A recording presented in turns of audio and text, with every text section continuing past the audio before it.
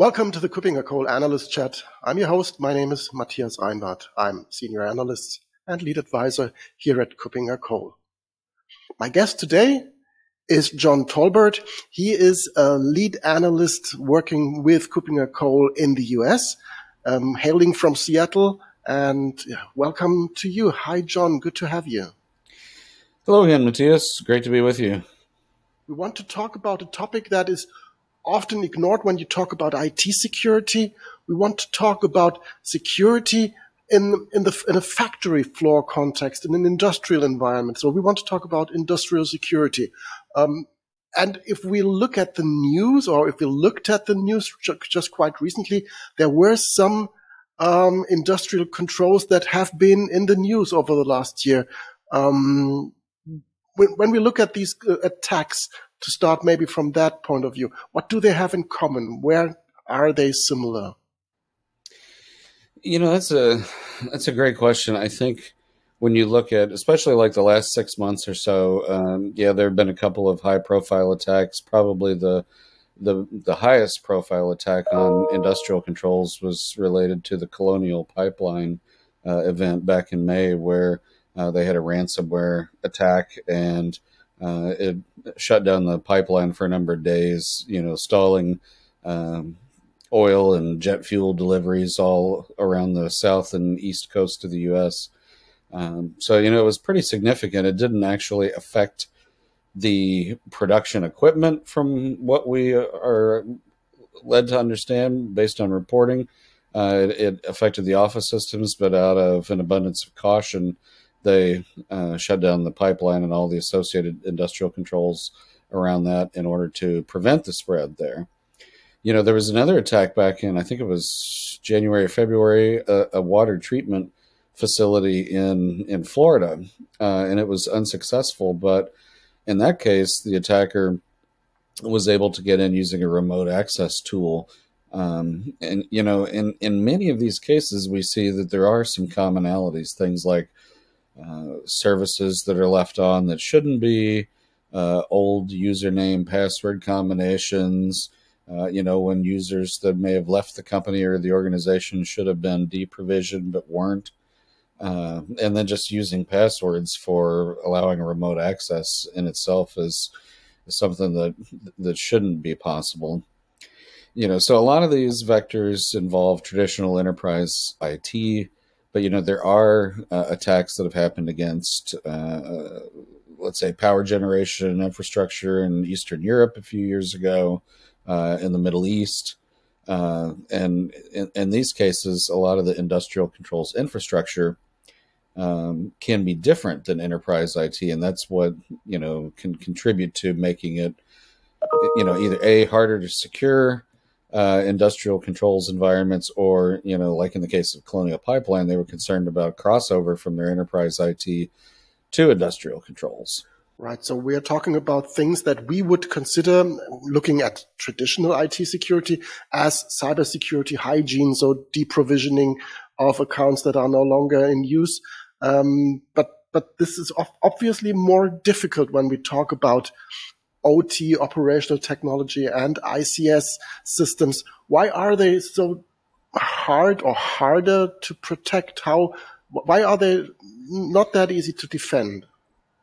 Well, in a lot of cases, so there's a lot of different reasons for that. So, in the enterprise environment, if everybody's got a laptop or a desktop and we've got servers and clouds and things that are well understood, and security tool vendors have been making solutions for years. And most of that involves some kind of an endpoint agent in many cases for like detecting malware and ransomware. In the industrial controls world, either A, there are machines that are maintained and controlled by the vendors of the industrial control system, and maybe they don't allow endpoint agents to be installed or might invalidate the warranty. Sometimes that's the case in the healthcare field, from what I'm told too. You'll have machines in a medical environment that can't really receive endpoint agents or other security tools that can be more difficult to even monitor, not to mention secure. And then in other cases, they may have, very proprietary operating systems. We also talk about industrial IoT, the Internet of Things. So even, physically lighter weight devices that may not have operating systems that can support agents, or they may not be all that user or administrator configurable. So it's difficult to have them participate in the same general enterprise IT security scheme that our regular office and cloud networks can benefit from every day. Right. And we always hear these stories of these really old style operating systems still being used to have this XP running just because things work that way. And as long as the walls are thick enough that nobody can attack that, that can keep on running, which might be at least a bit misleading when it comes to feeling secure in that area. If we look at the total numbers, of course, these OT devices, IoT, industrial IoT devices are not that many compared to traditional office operating environments with tons and millions of machines. But nevertheless, I would expect that there are specialist vendors that focus on providing security, especially for these systems and for these highly endangered systems. What kind of solutions are there? I expect you have been doing some research here. That I expect that there are some vendors who actually do that. What kinds of solutions are around that really tackle that problem? There's a couple of different approaches that we see. So with industrial control systems, some of the vendors themselves provide, security within their own platforms.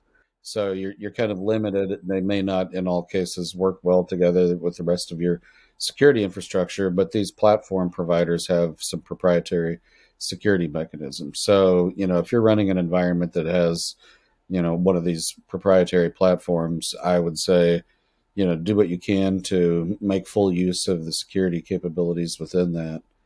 I think one of the biggest problems that we have is overall lack of visibility on the operational technology, industrial control systems, environments. And that's where there are a couple of really interesting technologies that come into play there. First would be NDR, network detection and response. These are, in many cases, sensors or appliances that either plug in line to the network or sort of live off of a span or tap port on a router or other network device, or live inside the hypervisor in a cloud, an infrastructure as a service instance. And they collect telemetry, and, they can there are two different methods, high-level methods that they can use. They can either decrypt the traffic and look for malicious goings on in that, or, more sophisticated and now really more commonly these days, vendors in this area have learned to understand what threats look like even in encrypted traffic. So they watch the traffic going by across all of your different environments and can alert your staff and even take action. So it's detection and response.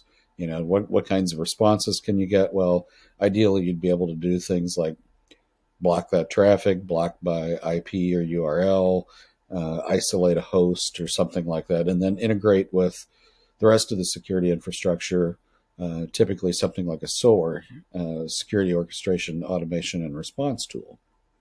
So that's NDR. DDP, distributed deception platforms, that's another area where, it's kind of an active defense, and that's what I think makes it really interesting.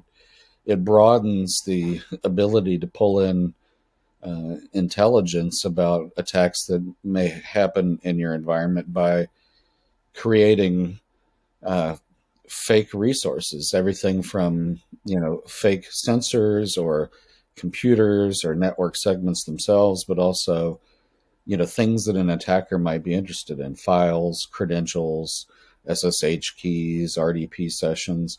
And these platforms help an organization deploy these fake resources, manage them, change them up, periodically, so that they look realistic, and they're designed to draw the attacker into this environment so that the customer organization can watch what's happening, learn more about the tactics, techniques, and procedures that are being used against their deception environment so that they can better prepare for attacks against their real infrastructure if it happens. So both of these tools, NDR and DDP, increase visibility and give customers that deploy them options that they otherwise would not have without these kinds of tools. Right. So this DDP really sounds like orchestrating honeypots at a larger scale and making sure that that you can monitor what's going on while your actual target systems are hidden behind them or are at least outnumbered by the honeypots. You have just recently published a leadership compass, so our a document category that compares different products from different vendors in that area. What can you provide as information of that? What did you learn from this leadership compass and from these different categories of products in this DDP sector? This really sounds interesting.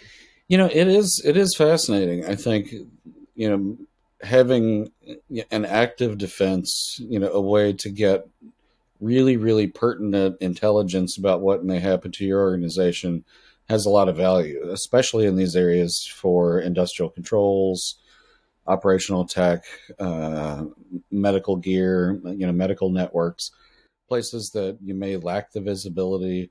This is a great way to pull this information in. So what I discovered was that the vendors that are in the space have varying degrees of coverage in ICS and OT and IIoT, but they all are realizing that this is an area where their technologies can help quite a bit. So you'll see, different kinds of environments that each of the vendors specialize in. Some have really good coverage for those medical networks. Others have a good coverage for specific kinds of industrial networks, as well as enterprise IT. So it's not just limited to industrial controls. They do things like, look at LDAP and Active Directory and can, pretend to be various kinds of general enterprise IT servers. But there is a lot of good coverage for industrial controls by the DDP vendors that we surveyed and wrote about in the report. Right, so it's not only for OT and ICS for industrial control systems, but it's really something where an area where they really make perfect sense and where they can support where other security mechanisms might not be applicable, as you've mentioned earlier. Well, I think it's not just honeypots. I mean, it's kind of an evolution of the old honeypot idea, but it really is a platform. So it's a way of helping a customer automatically generate resources that look realistic and distributing those in ways that, make sense, do some network mapping, put things, in places where they're parallel to, other real assets, like you said, to kind of draw them in and away from the real assets. But it's much more than a honeypot. Okay, got the point. So it's really also, as you said, an active way of defending against the attackers by creating a wide range of additional, as you said, assets that look trustworthy and look interesting for the attacker. You've mentioned before the NDR sector as well as being the second part of the weapons that you have when defending OT and ICS. I understand you're working on a leadership compass or at least a document around that topic as well. Is there something already available where you can shed some light on that market, although it is not yet published? Yeah, this is an update to a leadership compass we published last year on NDR. So yeah, I'm working on it right now. And trying to get as much information as we can about how these solutions help in the OT and ICS world. And I'm pleased to say that there's a lot of good coverage among some of the vendors in this report too, for both the OT and ICS in IIoT. There are different protocols, a lot of different acronyms here, but there are different protocols that work in each environment, and being able to not just detect that, but figure out if something is malicious happening inside that protocol traffic, that's what's really key for increasing the visibility. And, in many cases, the NDR tools can help with that. I would say that, look for the report when it comes out, because I'll try to provide more detail about which kinds of environments are covered by which vendor tools, because there are differences between, the types of protocols, the types of industrial settings where each tool might work best. But the good news is there are solutions that can help companies and organizations that are in, the various industries and running different kinds of equipment. There are security solutions available, and we're trying to bring all that to light in these leadership compasses. Right. So for those who are interested in learning more about that topic, I understand the DDP Leadership Compass is already out and can be looked at our website, kuppingercole.com. NDR will be out soon. So for those interested in that topic, and I have to admit, me as well, I would like to have a better understanding for these, also for these converging security solutions, because they cover not only traditional IT security, cybersecurity, but also the OT part. And I think that's really interesting to get to a bigger picture and to understand how these very different infrastructures can be protected as well, getting to a common approach towards cybersecurity. And if we talk about cybersecurity, of course, we need to mention the Cybersecurity Leadership Summit, an event that we will be hosting in November in Berlin and online. So it will be hybrid again, just like the EIC that has been executed in September in Munich and on the internet. And cybersecurity in that context, when we say cybersecurity leadership, we'll also have a look at that as well. Am I right? Yeah, I'm looking forward to this edition of our CSLS. The last few years we've had really good participation. Berlin's been a great place for that. We've, come to know lots of experts across Europe who have attended CSLS in past years, and I know there's an emphasis on the leadership aspect this time too. So there will be technical content, and there will be lots of information and resources available for those who are involved in, leading cybersecurity organizations. So we're definitely looking forward to that event next month, and hoping as many people can join us online or in person as possible.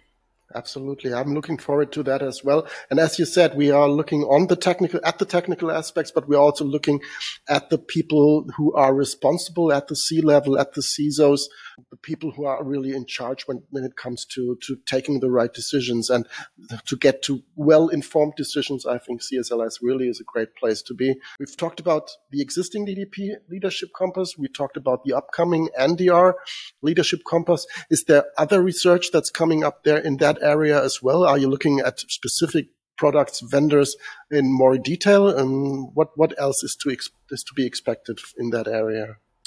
We do have some other research planned probably for early 2022 that covers industrial controls specifically, and we'll take a broader view, not just technology specific like DDP or NDR, but try to provide a more comprehensive look at how organizations that have these kinds of environments can protect them and integrate that into their overall cybersecurity architecture. So yeah, we do have more things like that planned for next year as well. That sounds really promising, and I'm really looking forward to that, because we just also as analysts need to broaden our view there as well, because these systems are as important as the traditional office IT as well. So for today, thank you very much, John, for being my guest today. I will be, as I said, in Berlin. We will be talking to each other in Berlin for this event as well, and I'm really looking forward to talk to you soon again for another episode of this podcast. For the time being, thank you very much, John. Thanks.